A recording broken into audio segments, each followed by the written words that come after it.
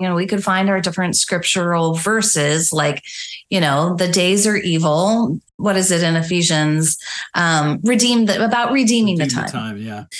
But what we have to understand is, like, in our 21st century, redeeming the time now is like, that's been co-opted with time management assumptions.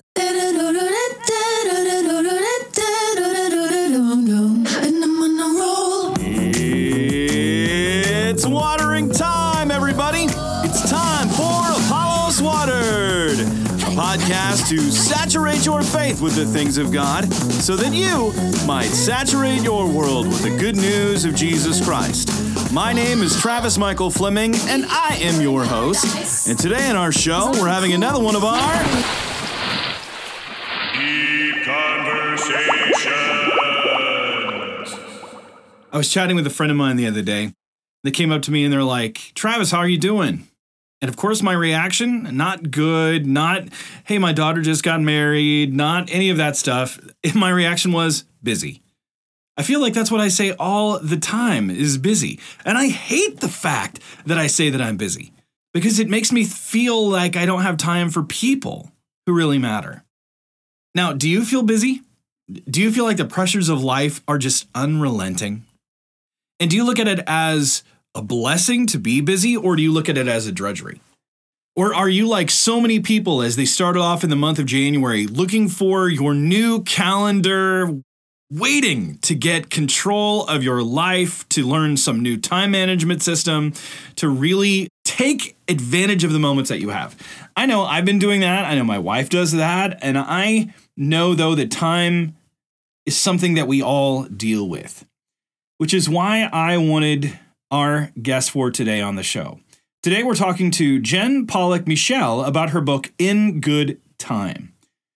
When I saw the subtitle to this book, I immediately thought, yes, we need to have her on the show because she talks about 8 habits for reimagining productivity, resisting hurry, and practicing peace. That's the subtitle there. 8 habits for reimagining productivity, resisting hurry, and practicing peace. It's a recipe that we all need. And I have to say, the more that I read, the more I really did enjoy this book. She has a way of making ideas come alive. She's really a good writer. And she's a time management junkie. When I hear that, my first reaction is I don't like being around time management junkies because it makes me feel like I am an outsider and I always fail. But she comes alongside you. She is aware of the pressures. And the habits that she talks about are not the ones that you often think about, at least if you're anything like me. So I want you to join me for this really fascinating conversation that covers everything from belonging to the unrelenting Amazon. I have to say that I love the Amazon truck showing up in my house, but every time I see the employees, I'm like, did they get a break? I mean, it seems like they're just being pushed and they're treated like machines. Well, we talk about that. We also talk about the assumptions that we make about the problems we face and how COVID really birthed this book. We got to talk for a while. So this is a 2-part conversation. And there are some connection issues that came up in the middle of the show. So when you hear that, don't freak out. Just kind of fast forward through that. We've tried to remove as much as we can. But listen in, because this is a conversation that I think you're really going to like. As you're trying to go about fulfilling God's mission, you're trying to get a hold of yourself. You're trying to figure out how to master yourself so you can share the truth of who Jesus is and show the truth of who Jesus is to those around you. That's why you're going to love this episode. So let's get into my conversation with Jen Pollock Michel on In Good Time. Happy listening. Jen Pollock Michel, welcome to Apollos Watered. Thank you. Thank you so much, Travis. Are you ready for the Fast 5? I'm ready to hear your questions. I don't know if I'll answer them quickly. Doesn't have to be, but we'll try. Okay. Number one, you've traveled quite a bit. So what is your favorite travel destination? This is an easy one. Ooh, we are city people. So We went to London and Paris over the summer with our family of 7. We'd been wanting to do that trip forever. So I'm going to have to go with like an international, like a global city. London is amazing. Paris is amazing. The girls in our family liked Paris better. The boys like London better. So I'm kind of split. Interesting. Why do the boys like London and the girls like Paris? I think the boys loved London. Like they loved the tube. They loved like how clean it was, which is kind of weird. I don't know. I think it just felt very familiar. And the girls love Paris. Like they love the cafes. They love the joie de vivre, in French culture. That we went to the famous cafe, the Deux Magots, and I don't know, I guess like a whole bunch of writers hung out there, and like that was like their dream. Like they could have just spent like every afternoon in a cafe, sipping coffee, watching people. So I think, and then the fashion and, I think just kind of the elegance of Paris, I think was what they loved. I've always wanted to go. I've only flown through, so I need to stop and visit and go. So I've kind of got one of those YouTube crushes where you voyeuristically follow people walking through the city. Oh, yeah. I'm like, but it's not the same. You don't get the smells. Not quite the same. Yeah. You can't eat the baguettes, Does it have gluten in it? It does. Yeah. If you are gluten free, like if you're allergic to gluten, I think Paris would be a very sad place to be.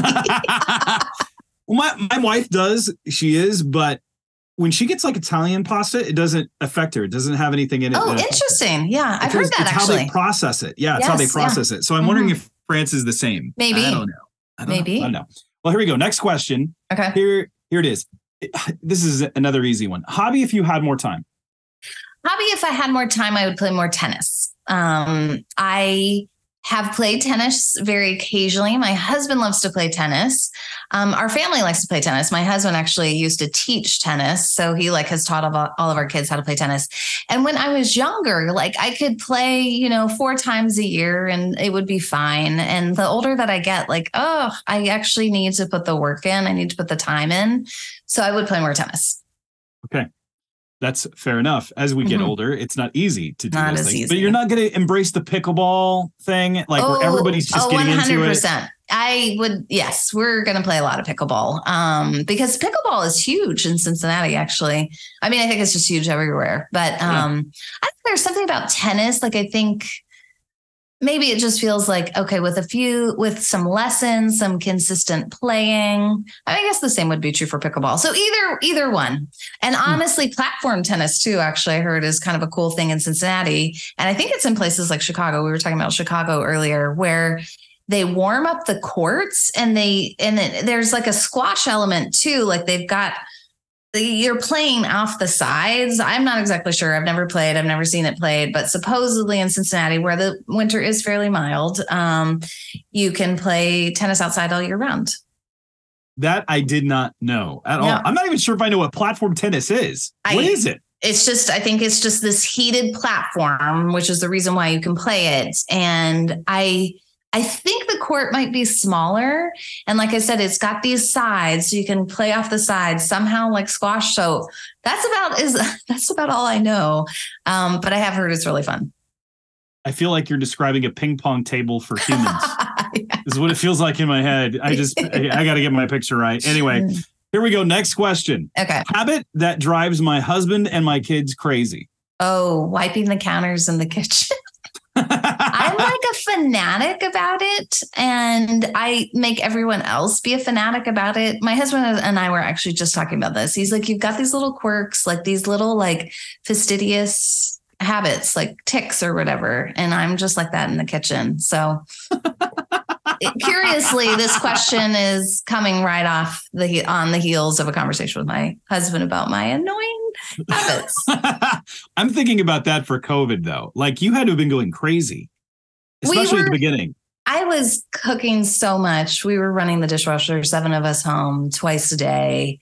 Yeah, we were. But you know what? I look back on COVID and I say this is an incredible privilege, because it was a devastating time. People were getting sick. People were losing jobs. People were in danger. People I think about my friend who I was just talking to on the phone, who was an emergency room physician. People were facing so much hardship in COVID, not to mention isolation, all of that. But to be with the people I love the most for so long. We were also living in Toronto at the time, so longest lockdown in North America. I kind of look back on that time a little bit fondly, just because it was just great to be together. And we, like I said, had the privilege of staying healthy, being able to work from home and kind of get the kids their schooling got done virtually. And so, we had a lot of privilege at the time. So I'm thankful for that. But I do look back on, there was a lot of cooking, there were a lot of dishes, but it was a good time.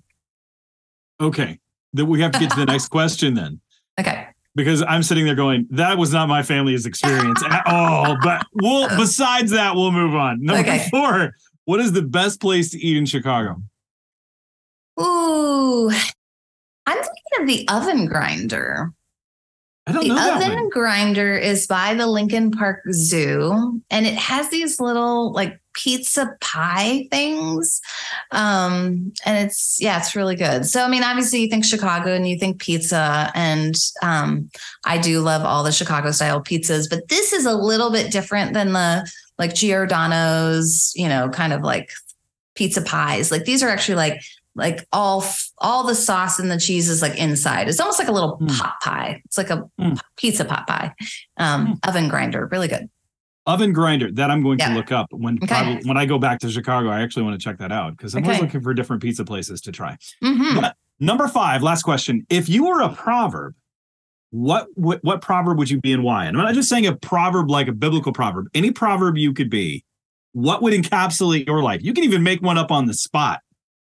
What would it be and why? Interesting. I wish I could remember, there's some proverb about habits, like you choose a habit, like make a lifetime or something like that. I mean, I'm thinking it's like Aristotle or some Greek philosopher. But just that whole idea of like, you choose your habits and like, really like you choose your life. And I think that would probably be very, very apt for me. I'm very diligent about thinking about my habits. I'm not always diligent about practicing them. I'm as inconsistent as every human being in practicing them, but I do see that habits are so powerful. And I think that is very true, that whatever you do habitually, is essentially who you become. There is so much to that I think people are starting to realize, especially as they go on. I've had this conversation with Matthew Bennett, who's at Cedarville. He mentioned the same thing about who are becoming in the middle of this. Actually, it's Jeff Hainan, where we were talking about this, who we are becoming in the middle of these habits, which is where we get to your book right here. You're talking about 8 habits for reimagining productivity, resisting hurry, and practicing peace in good time. Even when I first saw the title, I just saw the subtitle and I went, yep, let's read this. I need that. Let's read this. Well, then even with the cool little art and the clock in the bottom. I love that illustration. I'm so thankful for that cover. So let's hear a little bit about you. And I want to hear why and how this book came about. Yeah. Well, I have had a lot of time anxiety in my life. I mean, I think I'm one of those people who have I've chosen to be busy. I mean, I think that's one thing. Like there have been seasons of my life where I've chosen busy, seasons of my life where busy has chosen me. The seasons of my life where busy chose me were, I've got 5 kids. So I had 3 kids, and then God was like, surprise, how about twins? You thought you were finished. I literally did. I mean, I thought I was kind of like, okay, we've got these 3 wonderful children and I'm going to turn my attention to another graduate degree. I was one of those people, like I started teaching high school French and English right out of Wheaton. And then, that first year, my department chair said, well, time to go to graduate school. So, I mean, I've just always been that person kind of moving from goal to goal and deadline to deadline, I guess, too. And I wouldn't characterize myself. I don't feel necessarily all that ambitious, but I do feel a very deep sense of urgency to use time well. And that has been with me forever. I mean, high school, college, early young adult years, I was reading books about time management. I talk about in the book, the first time management book that I read when I was a freshman at Wheaton. And I was like, this is amazing. I want every strategy. I want every system to figure out how to organize my days super well. And all of that fell apart in 2020. Right? Like, it's so easy to say. I mean, we just say time management, like that's a thing you can do. And then we get into 2020 and nobody's managing time. Nobody's like controlling time. Like your whole calendar is flipped upside down. All of these things that I had planned for, some for years, were completely canceled. And then the interesting thing for me, I think the catalyst really for the book was just that I thought that would bring great relief. I thought that like suddenly being less busy was just going to be like amazing. Because again, like I said, I had 5 children at home, but they were very self-sufficient. I mean, they were old enough to kind of be doing their own schooling. And so I was still getting my normal things done. And then I was doing all the other stuff that people said we were supposed to do at that time. I was cleaning out the garage and the closets and all of that. And so I'm like, great relief, right? I suddenly have more time than I would have expected to have, but I had more anxiety and I had to just really talk to Jesus about that and just do some learning about that and think like, what is actually going on? And so I think in many ways, like there was just a season of hard examine, a season of, I would say, repentance, and then a real commitment to some resistance in my life, to identifying some of the false ideals that I had about time, how I was telling a wrong story of time. I needed to enter into God's story and just take up some new habits and some new learning. And I would say 3 years later, I'm still in the midst of practicing all of that. I always wonder when an author writes a book, is it something that it's something that they actually have done, or is it something that they aspire to? It's one of those usually two things. Like, this is actually how I live. This one is this is how I want to live. Yeah. That aspirational side. And I'm always curious to see which one that is, because it is a period of time that we're in. Modernity is here. Our culture is so busy, and then everyone stops, and then suddenly they're not busy. They're not producing, which in our culture says if you don't produce, you're not anything. Yeah, you're done. And that's part of the idolatry that is very present within the modern world. And that's why I appreciated your book, because it's actively saying, no, we have to rethink it. I think there was like a realization of how much it had formed you in the middle of that. Yeah. And then when you present these new habits for us, as you've really broken it down into our everyday lives, what are these 8 habits that we need to reimagine how we are to live in the middle of this very modern world?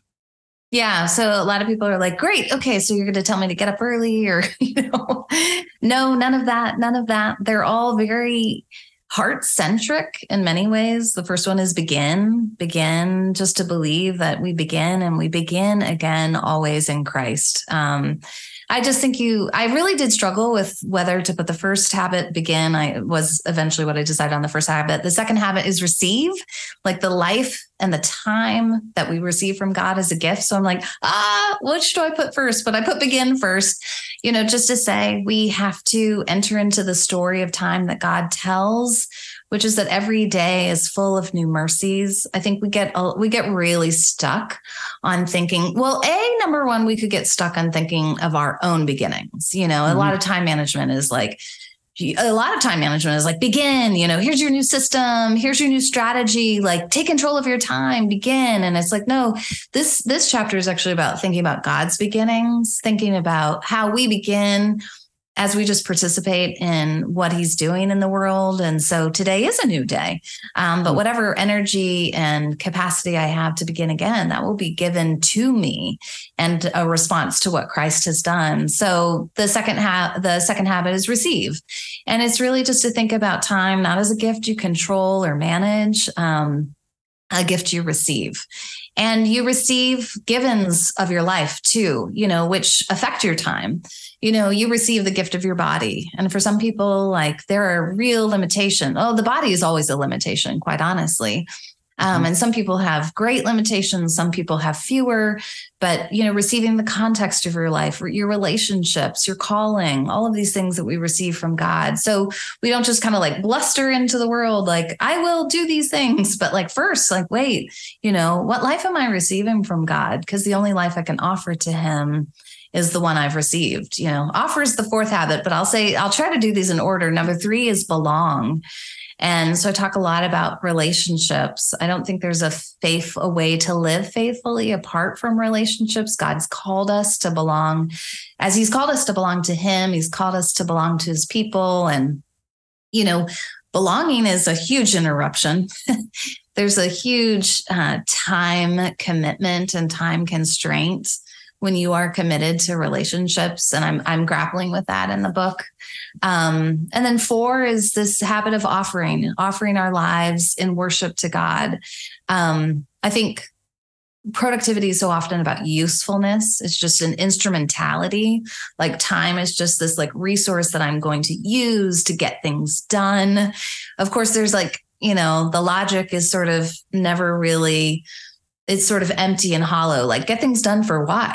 Like, for what purpose? Well, to be useful, but why? So recalibrating ourselves to think about what it means to live a life of worship. And then number 5 is wait, maybe. I think I might be saying these not in order, but there's a wait. 5 is wait. No, you're good. Wait. Good. 5 okay, is thank wait. you. Wait. We don't like to wait, especially when you think about time management. I mean, if every second counts, it's got to count for something. And it's got to count for like productive material output. Waiting is like, devastating. So full disclosure, most of my notes that I took were in the waiting part. Like I was filling just the pages with the notes that I was taking. I was like, oh my gosh. Anyway, keep going. There's so much, because I want to come back to this. I just want to get you through your list. Okay, good. Wait. And then, it's hard. But again, if we're moving toward what I'm trying to move toward in the book is away from productivity and toward fruitfulness. And when you think about fruitfulness as an image, as a metaphor, as a means to understanding the Christian life, which is given to us in scripture, in many different places, John 15 being a very primary one, a predominant one. But there's waiting in seasons for the vine. So, and then number 6 is practice. Is 6 practice? Nice. Ooh, okay, keep going. You got 2 more to go. 2 more to go. Yes. This idea of just, that's what I said. The proverb of, the habits are who we become. And there's so much practice involved in the Christian life. And practice, again, is not that like once and done effort. So there's an inefficiency to it. I think we can think of, practice, like I just want progress. And there is progress, I think, too, in the Christian life. There's just a lot of practice. And then number 7, enjoy. It's not all doom and gloom and hardship and duty and groaning in the Christian life. But I think ultimately God's always leading us into his joy. And there's so much joylessness, I think, in the productivity framework. Because, you're just thinking about all the things you got to get done. So you never have time to think about anything that might bring you delight and joy, bring God delight and joy. And then number 8 is never the habit that anybody chooses as their favorite, but it's just remember that you die. And this is the monastic wisdom. But St. Benedict told his monks they had to just repeat to themselves, to each other. It was just sort of a habit in the community. We have to remember that you die.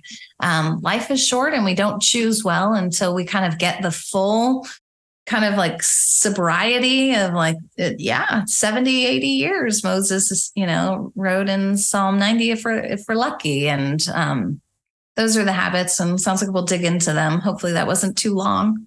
Oh, no, not at all.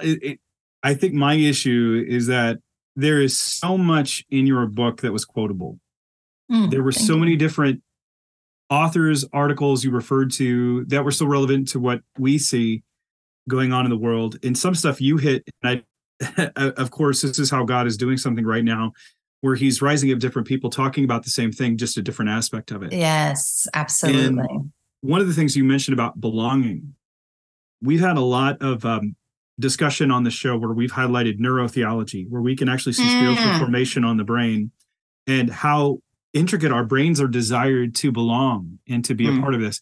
So what you have done in very poetic language, you're a very descriptive writer where you caught me off guard with terms and words that would illuminate it in my mind, just lighting fire to the imagination, and that I found to be very enriching. But it then made me want to be almost verbose. Like, I feel like I read the book and now I'm trying to talk like you wrote. And my wife is like, come on, honey, bring it back. Bring it back. There was just so much. And I think it's also because of the same stage of life. Everyone has gone through COVID together, but we're at a similar age, both having lived in Chicago, both been in Christian families, both losing our fathers at an age. So it's very much a certain perspective that does shape you. That's what I appreciated about this. But one of the things that I wanted to do as we went through the book, and I'm opening up to the table of contents with everything where you have begin, receive, belong, offer, wait, practice, enjoy, remember. You really explain each one of those in detail as you go through, and you illustrate in a variety of different ways. The question that I always have is, why is this a practice necessary now? And what has the church missed historically that this becomes so much more relevant? As you even mentioned, I can't remember where it was in the book, but you mentioned how previous generations didn't have that privilege of thinking about what they were doing and working in that regard. Yeah. We do today.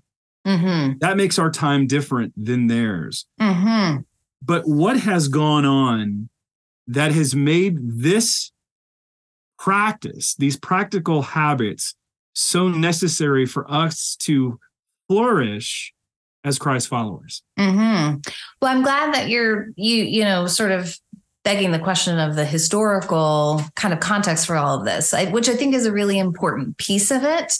And I'm not going to say that I'm an expert, but I've read a lot of people who tell a pretty compelling history that I think makes a lot of sense to me. One of them, Charles Taylor, A Secular Age, where he really talks about, you know, up until we get to modernity, people assume the existence of God. People assume, you know, some sort of relationship to God. I mean, atheism just really isn't a plausible structure in the ancient and really medieval world. You know, I mean, we had paganism, we have lots of different kinds of, you know, faith, quote unquote.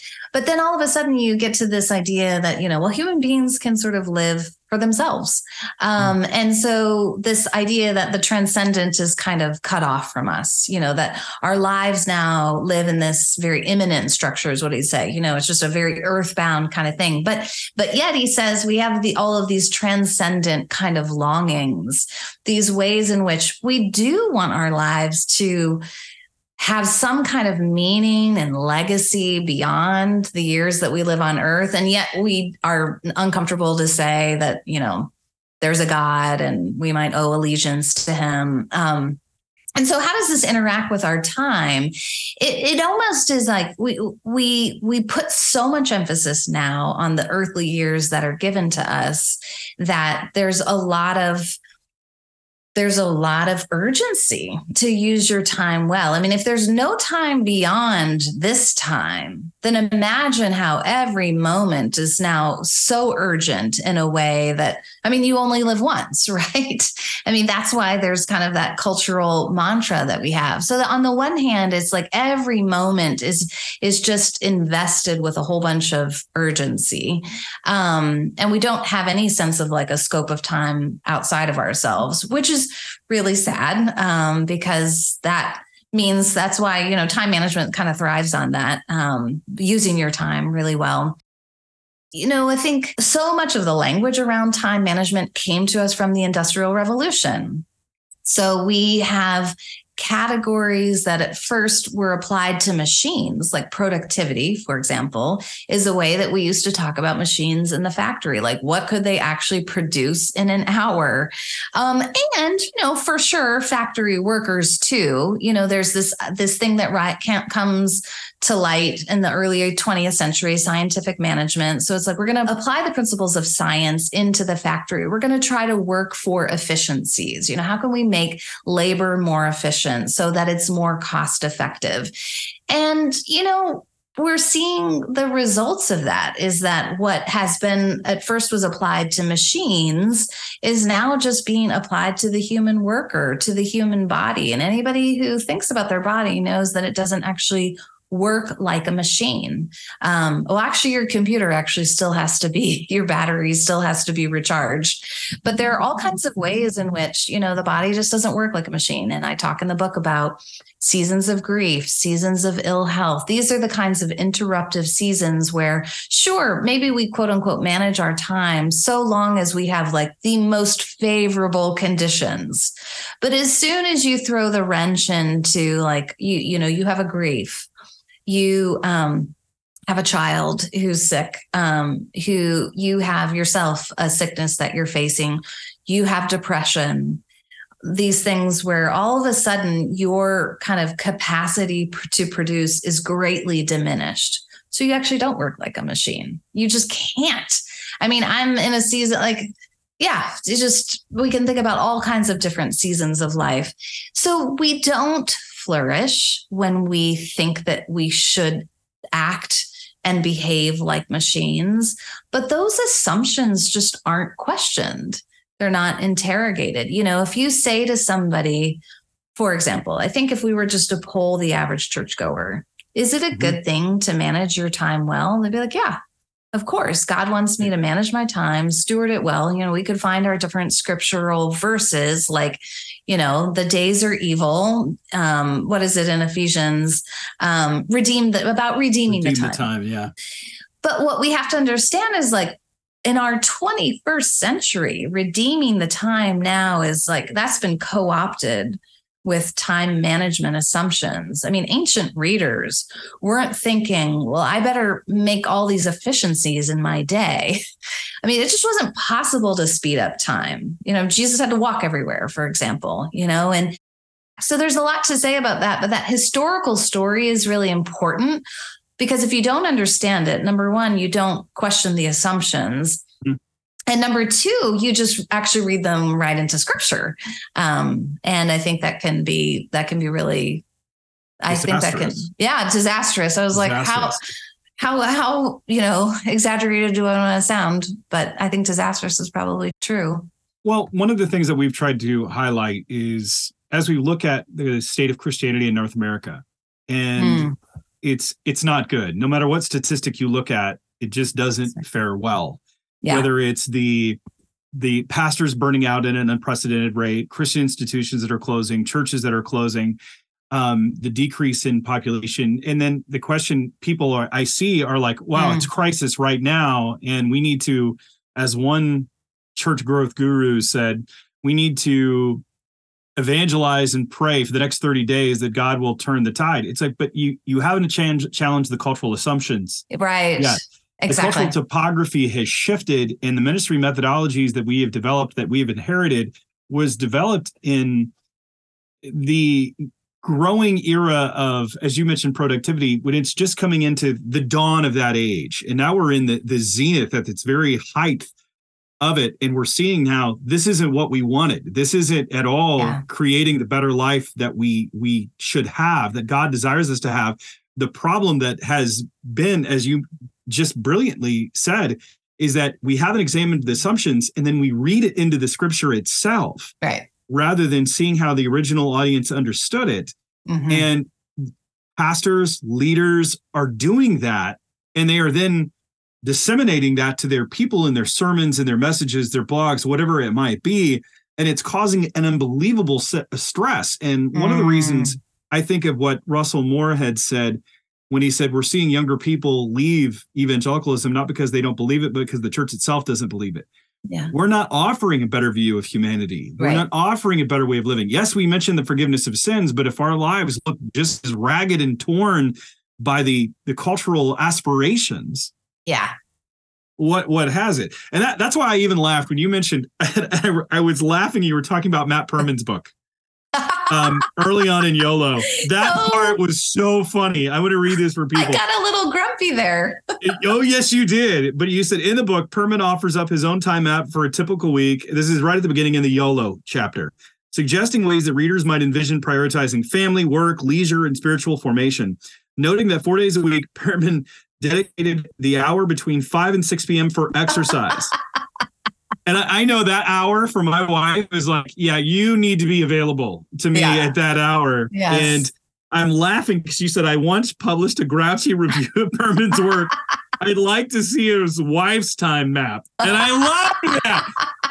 And, because that's my wife's question. It's as if these people are writing in the ideal situation removed from the normality of life. Even when you're talking about the Proverbs 31 woman, and you brought a humanity to her where you're like, well, this assumes she's got money. Yeah. This assumes she's got money to do this. She has the privilege to be able to do this. She doesn't have an autoimmune disease, which even that part, I thought someone is understanding and putting another lens for us to see through. Not that we don't believe the scripture. We do believe the scripture, but we also need to understand it in its cultural context and how it speaks to us in our cultural context against the assumptions that we have now. Mm-hmm. This is what I've really appreciated about your book. And you bring out so many different authors. You bring out poetry. I mean, even bringing out The American Woman's Home, co-written with her sister Harriet Beecher Stowe in 1869. Yes. And my wife was laughing. She's like, Harriet Beecher Stowe wrote a thing on time management and organization. So why bring an example like that? I mean, you really go back and examine history. You bring out Saint Benedict. Yeah. You bring out you even refer to Monk Manual. These different practices that are there. Why do we need to understand and bring those recent aspects of history into this current historical moment? Mm-hmm. Well, they're just interesting. I mean, I think that they're interesting. Like the Harriet Beecher Stowe one was so interesting for me because, and I'm trying to remember where I found that. There's a book called, it was written in the 1980s. It's footnoted there, I'm sure, by an academic. And she is essentially a feminist, but she's describing, I think she's arguing for the importance of the home, but she's basically done a history of the home in the United States since colonial America. And I thought that was fascinating for me years ago when I read it. And I actually quoted it in a different book, but just to kind of, no, maybe that was actually counterproductive now that I'm thinking about it. That was another book that I read that was hugely impactful for my understanding of time. Another academic book, I think it was published by Duke. But why is it important? I mean, I think that so often, I don't know how you feel about this, Travis, but I think often the church is offering cures for things that we haven't diagnosed well. You can only so let's just say I am a patient and I go see my doctor and I have aches and pains. My doctor would do really well he needs to, perform a physical exam. He needs to get my health history. He needs to understand sort of the symptoms, have me kind of anecdotally describe what's going on. So there's like quantitative and qualitative. There's all these different things. You have a good doctor when they spend the time. I mean, it's easy to put a pill into your hand. The right cure is always about the right diagnosis. And I think so often we kind of jump to cure. And I think actually in the church, we often jump to a cure that is based on a diagnosis from like 20 years back. Like, I feel like we're always a little bit behind. And so I actually think right now what's happening in the time management industry and genre is there are non-Christians now saying, whoa, hold on a second. We don't have a vision that is sustainable. It doesn't promote human flourishing. So for example, like Oliver Burkeman wrote a book, 4,000 Weeks. And I can't remember, it came out after I had finished, I think, the first draft. You reference it in the book. I do. References. Yeah. Okay. So I remember reading it like late into my own research. And because I had actually followed Berkman's work in The Guardian, because he was one of those voices. He was writing about time management and I was thinking about time management. So I'm kind of following him. And then all of a sudden, like, we're sort of taking a parallel track here where, I mean, I don't want to compare myself to Oliver Berkman, but I want to say here's a non-Christian writer who kind of like hook, line, and sinker, bit on the bait of time management. And now all of a sudden realizes, I think I was kind of fooled here. I think this is not a means towards human flourishing. If God redeems all of our capacities, like, and our ability to think, like, I think we should be on the forefront of all these things. But unfortunately, I don't know why seems like we're often kind of delayed.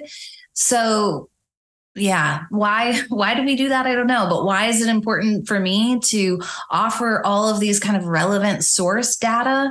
Because I think that's to kind of shore up the case for like, wait, okay, do you agree with this diagnosis? Okay, now we got to seek the cure.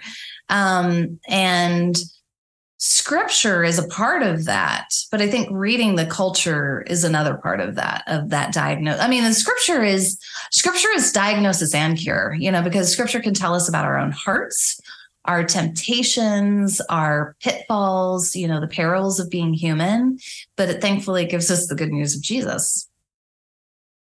You have really, to me, hit the nail on the head, if I might use that. So many pastors that I meet and encounter don't have uncritically assumed something where bigger is always better. Bigger is better. If I don't have a growing church, if I don't have all of this going on, I mean, pastors are just susceptible to these cultural idolatries as anyone else. Sometimes even more so because you can Christianize it. Yeah. And it can be syncretized very, very quickly, and it becomes its own idolatry in and of itself. And I think we've seen that with the fall of different pastors and ministries who became so enamored with their personality and how they presented themselves and their version of what they saw the world to be and the ills that were there, but they themselves were just as immediately plagued by it. I had to laugh a bit at your illustration inside because I have friends that are doctors, and they have lamented to me that some of them have said off to the side, we are so busy. The way that they have constructed, we only get so many minutes with a patient. Yes. And then sometimes we don't even have an opportunity to have a bite to eat or go to the bathroom because they themselves are running it and they're not thinking of the holistic notion. It comes down to the dollars and the cents, the material prosperity, the greed that is there. And as you've already said, so many, we have been behind. Instead, we should be at the forefront of what human flourishing is. But for many of them, if there's not chapter and verse, they don't know what to do. That's why they can talk ad nauseum about the Reformation and say by grace through faith, which we should. But this idea of what it means to be flourishing as a participant within the kingdom of God is lacking because it requires a cultural exegesis outside of the world of the scripture in which they inhabit. Where your work brings us back, it's not so much concerned about the cultural manifestations or at that level, but it's more of how do I do this for myself? How do I do this in the with those in the front row of my life? Yeah. That I very much enjoyed. And what really brought it forth for me is when you gave the picture of Amazon, you drawing out how Amazon treats its employees, which it's become everything to us. We wait for the door, the bell rings, we're expecting an Amazon package all the time. But you draw out or cite some of those authors who have highlighted what the cultural of Amazon actually is and how they've constructed it is not designed for flourishing at all. In some respect, it is the epitome of what our cultural values, but at the same time, the ramifications, the collateral damage for the practice that they have had is hidden from our sight. Yeah. Can you elaborate on what Amazon has created and how it affects it in some respect, how it represents the zeitgeist of our cultural moment now? Well, this was from a couple of years ago. So just a disclaimer, like maybe Amazon has reformed its ways. I don't know. But essentially, highly doubt it. I don't think so. Doubt it. I mean, and the context for the book is it's the pandemic disclosing, right? That's kind of the language that I use. And Amazon, we all had a very close relationship with Amazon during the pandemic. And in many ways, we benefited from Amazon. We were able to receive things to our home when it was difficult to get out and get things. And that's the paradox. I mean, that's the complication of telling this story. But when I started to think about my own pandemic kind of record as just my Amazon purchases. Like I could tell the pandemic story just by what I was buying on Amazon.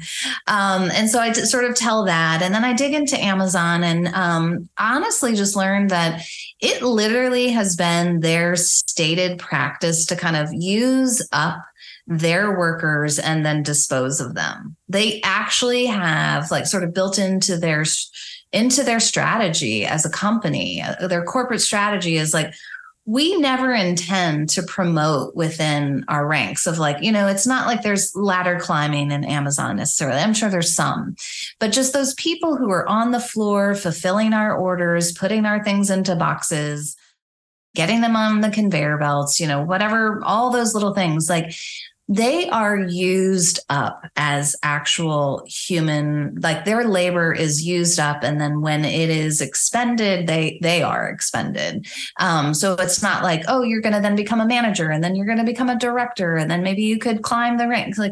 No, they expect that the average worker, and I don't remember exactly, but I want to say it was 18 months, 12 to 18 months. They kind of figured this is going to be the length of life of kind of the average Amazon employee. And when you kind of project the growth that Amazon expects and the rate at which they will just dispose of American workers, it is actually staggering. It is staggering. And the way that the employees, they are just treated like machines. They are rated. They have kind of time on task, time off task, just all these different ways where their movements are measured and, measured against a certain standard. And it's really troubling. And it's not just Amazon now. I mean, one of the things that I think I put in the book, or maybe I've written about since, because I actually have done a lot of presentations now around productivity, is that you're seeing this across industries now. And I think it was probably last summer that the New York Times ran an article about just how different industries are now using different kinds of productivity measures, including, and I think the one that sticks out to me was the chaplain in, I think it was Minneapolis, who had a point score for if you go to a funeral, it's this many points. And if you visit someone who's sick and in the hospital, it's this many points. It was a chaplain. And it's just mind-boggling. But this is sort of where we are right now. And I think it begs the larger question, Travis, because I mean, obviously what you're doing is, and I think you've said a really good thing. And my book is it's not about changing the cultural conditions. It's very much about the personal choices, but we grapple with that. Mm-hmm. This dynamic of you can only make certain choices within the conditions that are given to you. If you're a Jew enslaved in Egypt, you have certain choices that you can make, but you have other choices that are not available to you. And I think that's where we're struggling with as Christians today. It's and I think that's why the call is, I would love to, I want to see more people write in this vein of what are the rules now, the rules and the rhythms, rules of life, the monastic rules that we can take up as communities that help us as communities to live differently. Because I don't know, I mean, I look at my husband who works for a Fortune 500 company, and there are just things that are demanded of him that, I mean, he's not in control of. He doesn't work for himself like I do. He doesn't have self-directed, self-guided work. So Amazon is a good example of that. What if you even just wanted to pray the hours and you were an Amazon employee? I don't know how that would work. So let's review. We've got begin, receive, belong, offer, wait, practice, enjoy, and remember. Not exactly the kind of things we normally think about when we are contemplating new habits to help ourselves with time management. But they are all things that help us to re-examine how we are looking at time, reimagining how we engage with it, then put these habits into use in our here and now. This book was convicting to me. It made me take stock and think about how I view my relationship with time and the assumptions that I have. Am I viewing the time that I've been given, the people that I interact with, as gifts from God? Or do I view them the way that Amazon views the people in its warehouses? Which was really scary, by the way. I mean, I love getting stuff from Amazon, but now I hear about how they're living. Oh, that's just depressing. If we want to truly flourish, we have to remind ourselves and preach to ourselves that we're not machines. God didn't make us that way. He didn't make you that way. You are only human. And no matter how much our culture presses on us, we have to keep that humanity in focus. If we're to offer people the truth of who Jesus is, we need to be able to demonstrate that in how we live. We want to be good stewards. We want to work hard, and we are going to grow weary in doing so. But we're not machines, and we need to show that we are human and offer a better way of living in the middle of our crazy world. It's a good conversation. I hope you enjoyed it, and you're going to enjoy the next conversation as we continue discussing In Good Time.